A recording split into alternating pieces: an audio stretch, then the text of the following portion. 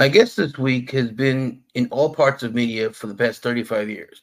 He has been an entertainment lawyer, president of Harvey Entertainment, founder of Reach Game, a video game company, and was the executive producer of Sony Pictures Animation and the CEO of Bardell Entertainment. I'm excited to talk to Rick Mischel. Thank you, Ian. Good to be here. Happy to join. Thank you. So, where are you originally from? Chicago area? Actually, originally from Long Island, New York. Oh. I moved when I was 10 to Florida, like a lot of New Yorkers, and grew up in Florida. Went to high school in Florida, and then went back to college in Boston at Tufts University. Yeah. What part of Long Island? Because that's where I am right now. Oh, Westbury. Oh, yeah, Wantua. So. Oh, sure. Yeah, you're out there a bit. That's a pretty spot. Yeah. Westbury's nice too. It's right under me, right above me. Westbury Music Fair. Exactly. I've seen it. So a lot of people there. Yeah. So were you always interested in entertainment? You know, as a kid, I loved movies. I used to watch, just whenever I could, I'd watch these old movies from the 30s and 40s. I was addicted to kind of late night watching John Garfield movies and Bogart and James Cagney. And so I love movies as a kid. I always went to the movies a lot. And I thought, you know, maybe one day I could get into that industry. I didn't really know how or have any idea. I always, you know, loved political science and other things too. So I ended up going to law school after college and gravitated towards entertainment law. That was a way for me to kind of get into the industry and learn more about how the industry worked from a point of view of contracts and things like that. Yeah, you work for the law firm of O'Melveny and Myers. O'Melveny and Myers, that's right. Yeah. And we it's one of these big kind of global firms, but we had an entertainment law practice right in LA, and I was able to you know, get into that practice right out of law school, which was very lucky for me. And that's where I kind of learned a lot about the entertainment business. Can you say who their clients were? Or? Well, at the time, I'm trying to think, we had a number of producers, television producers, and then a lot of the studios. So Disney, Paramount, we did a lot of studio work because, you know, we were one of these big firms. So we didn't have a lot of individuals. So we did a lot of work for studios, and then I remember some television producers that were making movies of the week. I did work on those option agreements and life story agreements. And I learned a lot about how the business kind of functions, but I didn't really like being a lawyer. So after a couple of years there, I decided to leave and try and find a job that involved some creative and business, sort of combined business and creative. And I left, and a friend of mine was the outside lawyer for a company that needed someone to come in on the inside to do some business affairs work, but also do production and read scripts. And so that's where I learned the film business. That was an independent film company called Electric Pictures. And I spent a couple of years there learning a lot about the independent film business. How did you move your way up to being the senior vice president of acquisitions at Live? That was really my big break, you know, in the industry. A guy I had done a deal with when I was at Electric Pictures ended up as head of acquisitions, and they were looking for someone. At the time, Live Entertainment was that company. Live later became Artisan Entertainment, and later became Lionsgate. So this was the predecessor to that company. At the time, we were a very strong DVD distributor in North America. And back in the 90s, you could finance movies. Half your budget you could get from a DVD company that wanted the DVD rights. at the time they were looking for someone. They had a big DVD line for kids called Family Home Entertainment, FHE. And our most famous product actually on FHE was Rudolph the Red-Nosed Reindeer and Frosty the Snowman, the Christmas classics. So they needed someone to kind of bring in more kids entertainment and find that product. And I had been involved with making deals, and I knew how to kind of structure acquisition agreements. And funny enough, I'd had some time in my career working with kids, so I felt like I knew kind of what kids wanted, what they liked. I went in and interviewed, and the CEO of the company really liked me and gave me my break. He said, you know, I'm going to hire you and give you a chance. And he really did. He was my big mentor in my life. And I went there just doing kids acquisitions, and I did well. And I went to Europe to the TV markets, the MIPCOM markets, and started buying programming from European producers of animation. And eventually I rose to be head of all acquisitions. So I was in charge of all the feature film acquisitions. I would go to Sundance and the Cannes Film Festival, and I'd still go to the TV markets and look for that stuff. But I had a staff of people, and you know, I spent 5 years there, and it really I learned a lot from this CEO. His name's Roger Burlage, and still a friend, and I still am in touch with him. And he really gave me my shot and was a real mentor. And that's how I learned about animation. I learned about production of animation and films. I got to buy movies. I got to screen a lot of movies. And it was a great job, but it's a very taxing job. You're traveling all year. You're tired. You're running around. You're competing against, at the time in the 90s, I was competing against Miramax and Fox Searchlight and Columbia TriStar, you know, that later became Sony Pictures. And, you know, there was a lot of competition, and we were the independent guys. It was tough, but I got to produce a film that a project that I brought in called Suicide Kings with Christopher Walken and Dennis Leary and bunch of great young actors. I got to do that, and it was just a great time, you know, to be in the business in the 90s. It was a real growth time, and great experience. That company was sold, and when it was sold, we left, and Roger Burlage came to me and said, if you write a business plan with me for Harvey Entertainment, and we end up acquiring the company, I'll raise the money, you write the business plan, you can be president of the company and run it, and I'll be CEO and mentor you. It was a public NASDAQ company. And so I became president of Harvey Entertainment because Roger knew that I had a lot of knowledge about the kids industry, which he didn't so much. So he was, you know, came to me to kind of help put the business plan together. And Harvey, of course, had these characters, Casper the Friendly Ghost, Richie Rich, Wendy the Witch. And so we acquired that company and went about making projects related to that intellectual property. Intellectual property for Harvey Comics, Harvey Entertainment, was very well known. Casper the Friendly Ghost, Richie Rich, Wendy the Witch. And we set about creating projects, you know, DVD, movies, animated cartoons based on that intellectual property. You had a Casper Christmas special? We did Casper's Haunted Christmas. We did a Casper feature-length project for DVD. We did a yeah, it was great. I mean, you know, it was a company with so much history and legacy. All the comic books, we had all the comic books in the library, bound and beautiful, from the 1930s and 20s.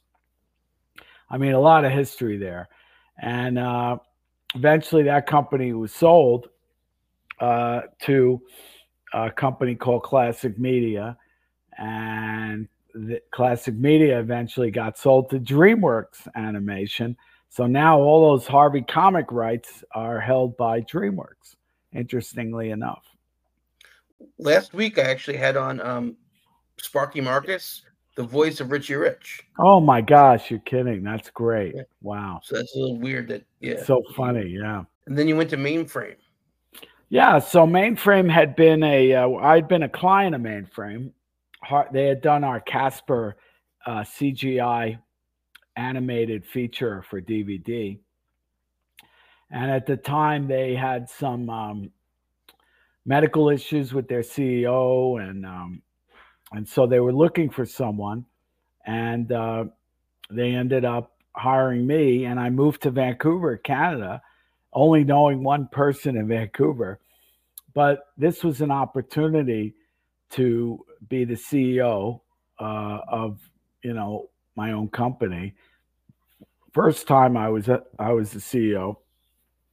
And Mainframe was, at the time, one of the only independent animation studios that did CGI for television. So we did Max Steel from Mattel. We did a lot of the Barbie DVD movies from Mattel that many kids grew up on. This was the early 2000s. So we did a lot of CGI. We did a Tony Hawk DVD movie where we animated Tony and motion captured skateboarding. It was a great company. One of the real creators of CG for television, Reboot, was their famous TV series called in the 90s that was on ABC. That was one of the first CGI television series for kids. So I ran that company 5.5 years. And again, that company, we sold it to a visual effects company called Rainmaker, who wanted to get into animation. And I went and kind of helped them produce some stuff, and also started my own games company. And at the time, I was doing service work only for either other game companies or clients that were creating games that needed some animation done inside their games. And that was the model. It was called Reach Games. So I stayed in animation a long time. I started in a job where I did animation. Then I got into feature films as head of acquisitions at Live. But I really liked the animation world. So I stayed in it. And after Mainframe, I had my games company. Technicolor recruited me to come back to Los Angeles from Vancouver, and I ran their animation operation, which we had a studio in India where there were a lot of animation artists, and we had artists in Burbank, about 50 artists, and we did both service work for game companies, and Nickelodeon was our big client for television, and the Penguins series. And so I was at Technicolor, and then Sony recruited me. And Sony really has been the second biggest kind of long-term opportunity in my life. Sony recruited me to open their studio in Vancouver. So I moved back to Vancouver. And the challenge there was, we started from scratch to build a feature animation studio, both visual effects and animation. And we started with 60 people. There were, a very small crew. We were a satellite studio. And by the time I left 5 years later, we were up to 700 artists in Vancouver.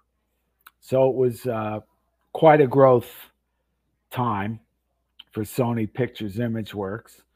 And for me, an amazing experience. And I stayed with Sony. I wanted to move back to Los Angeles for my personal life. And I stayed with Sony, and they hired me to start producing in LA. I was with Sony Pictures Animation. So I moved from Sony Pictures Imageworks to Sony Pictures Animation and started producing television series based on our movies. So we did Hotel Transylvania, the TV series, and Cloudy with a Chance of Meatball, the TV series. So that's what I started doing at Sony. And I'm still, how many years later, still, I've ended up with Sony for a total of 13 years. In some capacity with Sony. I'm still producing a show with Sony based on the open season movies. We're doing an open season animated TV series. So it's been a long haul with Sony. Great company, great people. And I've had a great experience. Even when I went back to Vancouver to Bardell to turn that company around and kind of fix some problems there, I was able to continue my relationship with Sony. Even while I was hired at Bardell Entertainment to be CEO of Bardell, and that was the last 5 years I was at Bardell as CEO of that company. All right, you want to talk about some of the movies that you're listed that are in your credits that you're listed in? Hotel Transylvania and Hotel Transylvania 2. Well, to be fair, I'm listed in those credits because I was running Sony Pictures ImageWorks in Vancouver. And the reason, generously, my boss, the head of Sony Pictures ImageWorks and Sony Pictures Animation, granted us, as the studio that did the production work, gave us credit on those features, which was really nice. So we were able to work on some of those great features. Hotel Transylvania has been such a successful franchise. And because we did a lot of the production work in Vancouver, generously Sony gave me a credit on some of those features. So you see my name. It's nice. Believe me, I'm happy. You see my name on some of these movies. Because I ran the studio in Vancouver that did some of the production work. So yeah, I had my contribution, my small contribution to those films.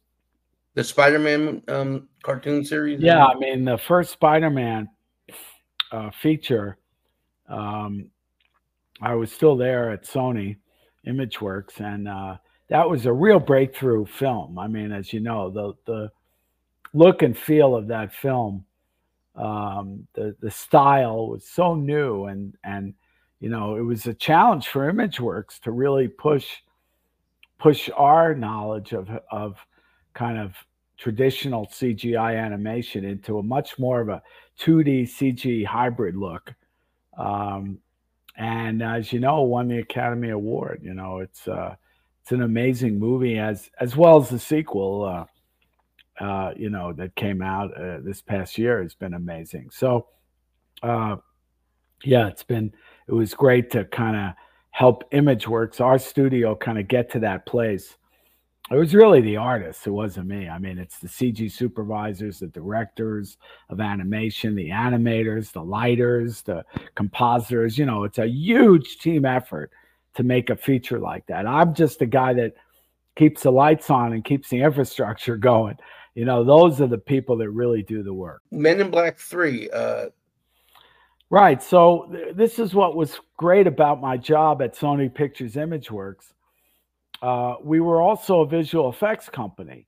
So when Sony made a film that required a great deal of visual effects, they came to us to do the visual effects work on that movie. We were usually the primary vendor for visual effects. So the Men in Black 3 was one of those movies where, we had a crew of amazing VFX artists that were able to pull off some of those great VFX shots. And you see my credits, some of those other movies that I was at ImageWorks that were done while I was there. Again, it's the artists. I'm the guy that kept the lights on, but it was really the artists that did it.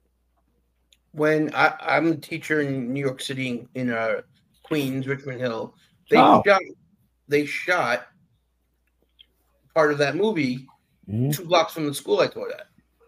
At the Old World's Fair grounds, you mean, in Flushing, or? No, they did a scene there, but they did a scene on Jamaica Avenue. Oh wow, isn't that funny? That's great.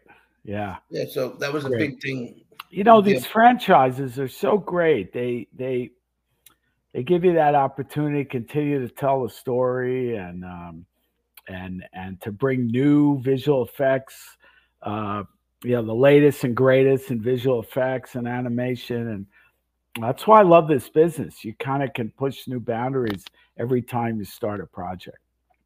I was watching when I have a daughter who's 11, but when she was like younger, she really liked the new Garfield that I think came from France. Who did the work on that new Garfield? I can't remember the studio that did the work. I think it was Mikros, so you might be right. Um, Mikros, let me see. The Garfield animated movie, you mean? No, the TV, it was a TV show, Oh, it came from France? Wow. I think. Maybe. I mean, this is the thing about it's an animated television series. I wonder who did the work on it. Well, I don't know. There've been a few, but this is what I was going to say about the animation business. It's so global. People don't realize, but animation work is done all over the world. Like I said, I ran a studio in India, right? And we had 900 artists in India doing animation work. It's most of the stuff you see, other countries have touched that work. It's definitely not just a US based business. Canada is a huge animation center with many, many studios. And yeah, Pixar does their work in Northern California. Disney, most of the work in LA, Burbank. But a lot of the studios, even DreamWorks, have done work outside the US. The Minions movies. That's what's it called? I'm blanking. The Minions. Oh, That's Despicable Me. yeah. Well, Despicable Me movies were done in France at a French studio. So it's a global business in television and features, and it's kind of one of the reasons I really like it. I get to travel and go to these markets and see all these people. And the Smurfs started in France as well. What is? The Smurfs started in France. Yeah, that's right. Smurfs was actually the first project. The Smurfs feature, the first feature we did, was the first visual effects project we did at our new studio in Vancouver when Sony opened up ImageWorks. And as you know, we did, I think, 3 of those films. The last one was fully animated. And yeah, Smurfs is a huge French intellectual property. Sony doesn't have the rights anymore, but they're still making new shows now in France on Smurfs, and you'll see it all over on Nickelodeon or wherever. All these broadcasters all over the world. So I brought up Garfield. It's amazing because of animation. The characters that you liked as a kid, they look better, and your children will watch them, and they'll get an appreciation for something that you watched, and it looks better at the same time. That's right. You're right. The quality of the animation has really improved. It's just gone to great degrees. It keeps getting better, and the software just gets better, and the artists are getting better. So it's really great. I mean, you worked on a Popeye video game. Yeah, I did. Reach. That was one of our the only project that we actually launched ourselves and tried to get going. Unfortunately, we never got it published. It never got made. But man, we tried. I mean, I knew the Popeye folks from Mainframe. I had done a Popeye special, which was written by Paul Reiser, by the way. He wrote the special. So I knew the Hearst Entertainment folks, and they gave me the rights to try and get a game going. And we just were never able to launch it, but we certainly tried. But I love Popeye. Character from the 30s. That's right. I mean, amazing. Just incredible legacy. And Sony almost did a Popeye movie as well. They didn't get it going, but they had Popeye for a while there too. Yeah, just the live action movie didn't do well.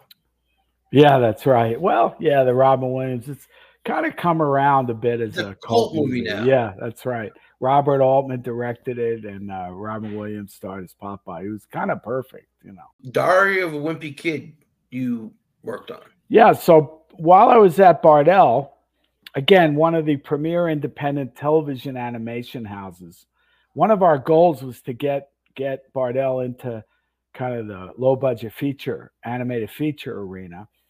And we had a great relationship, the people at Bardell with the people at Fox at the time who controlled Diary of a Wimpy Kid.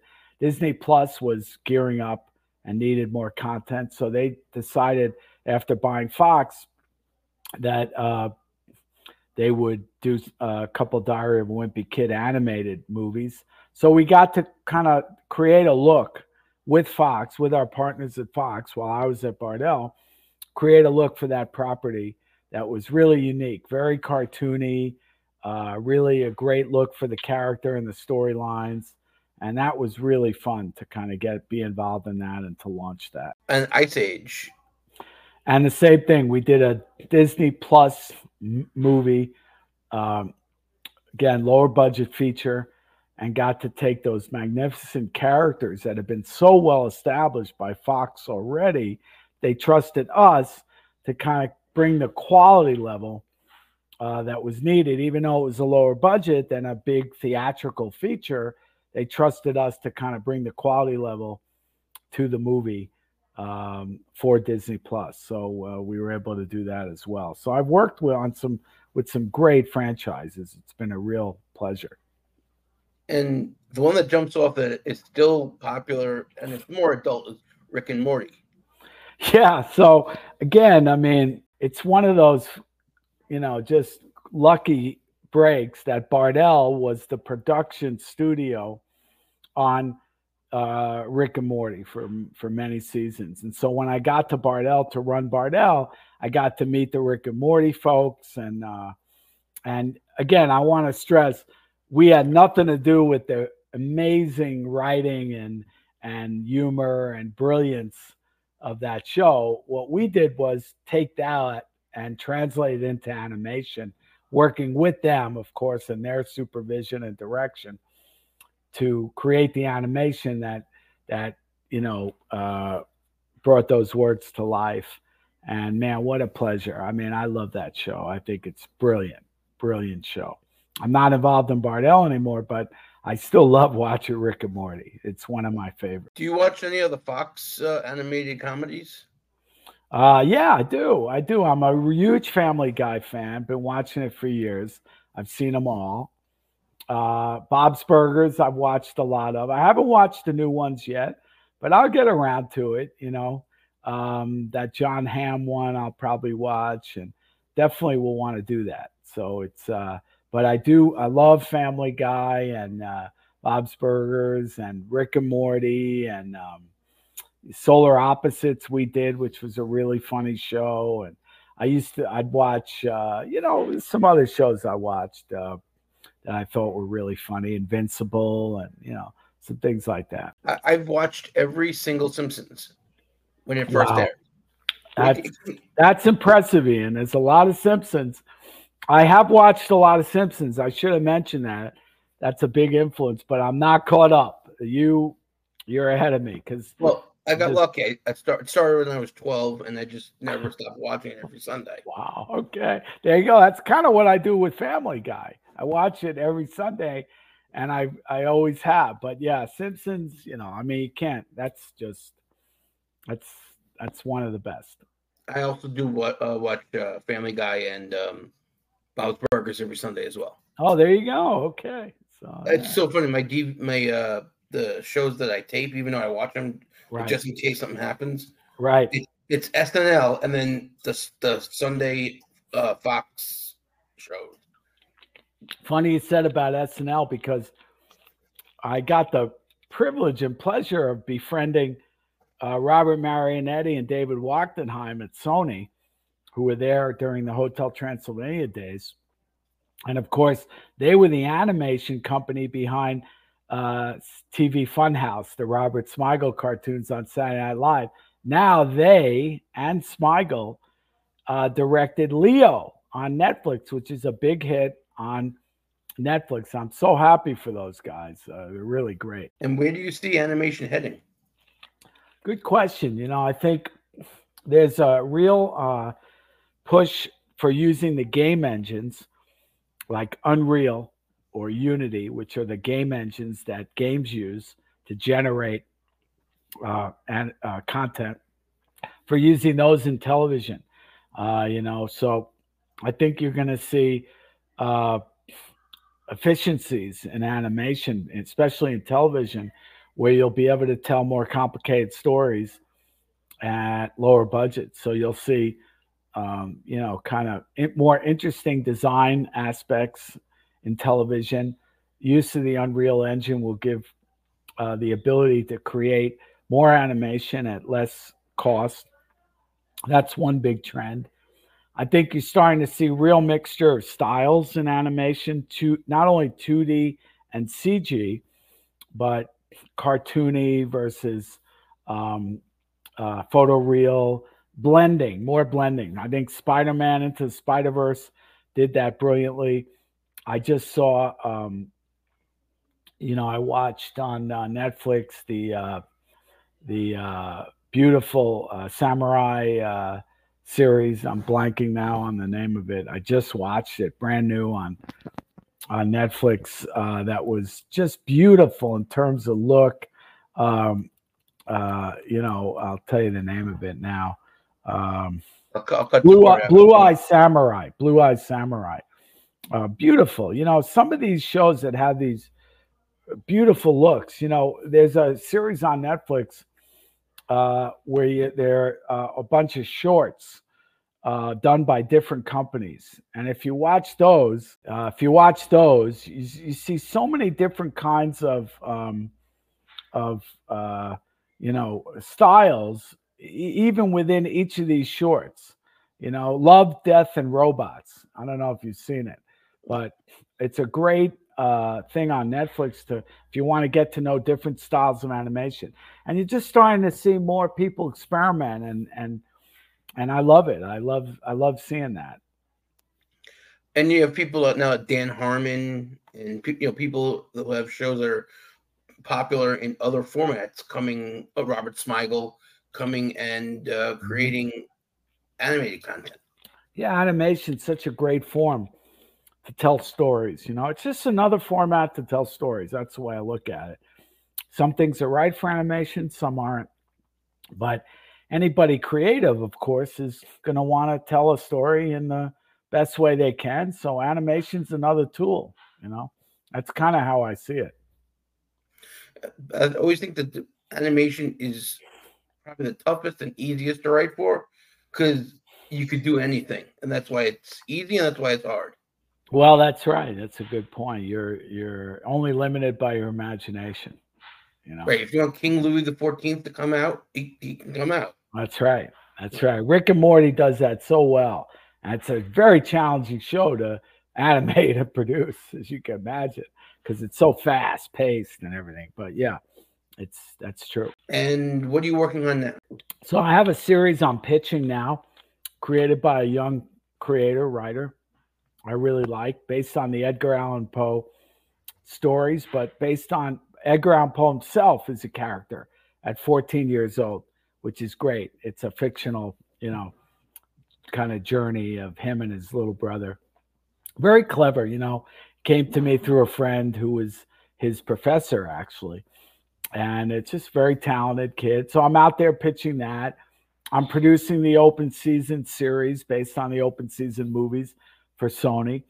That's going well. And we're trying to get a Surf's Up series going based on the Surf's Up Sony movies, the penguins that surfed. So we're trying to develop a series now on that. So I'm working on that. So that's kind of my main things. Okay. Well, thank you very much for doing this. Yeah, Ian, my pleasure. Nice to see a fan of animation, and thank you for doing these. This is great. All right, man. Thanks, Ian. Where can I watch this? I want to hear more. Thank you so much. Have a great, happy, and healthy New Year. You too.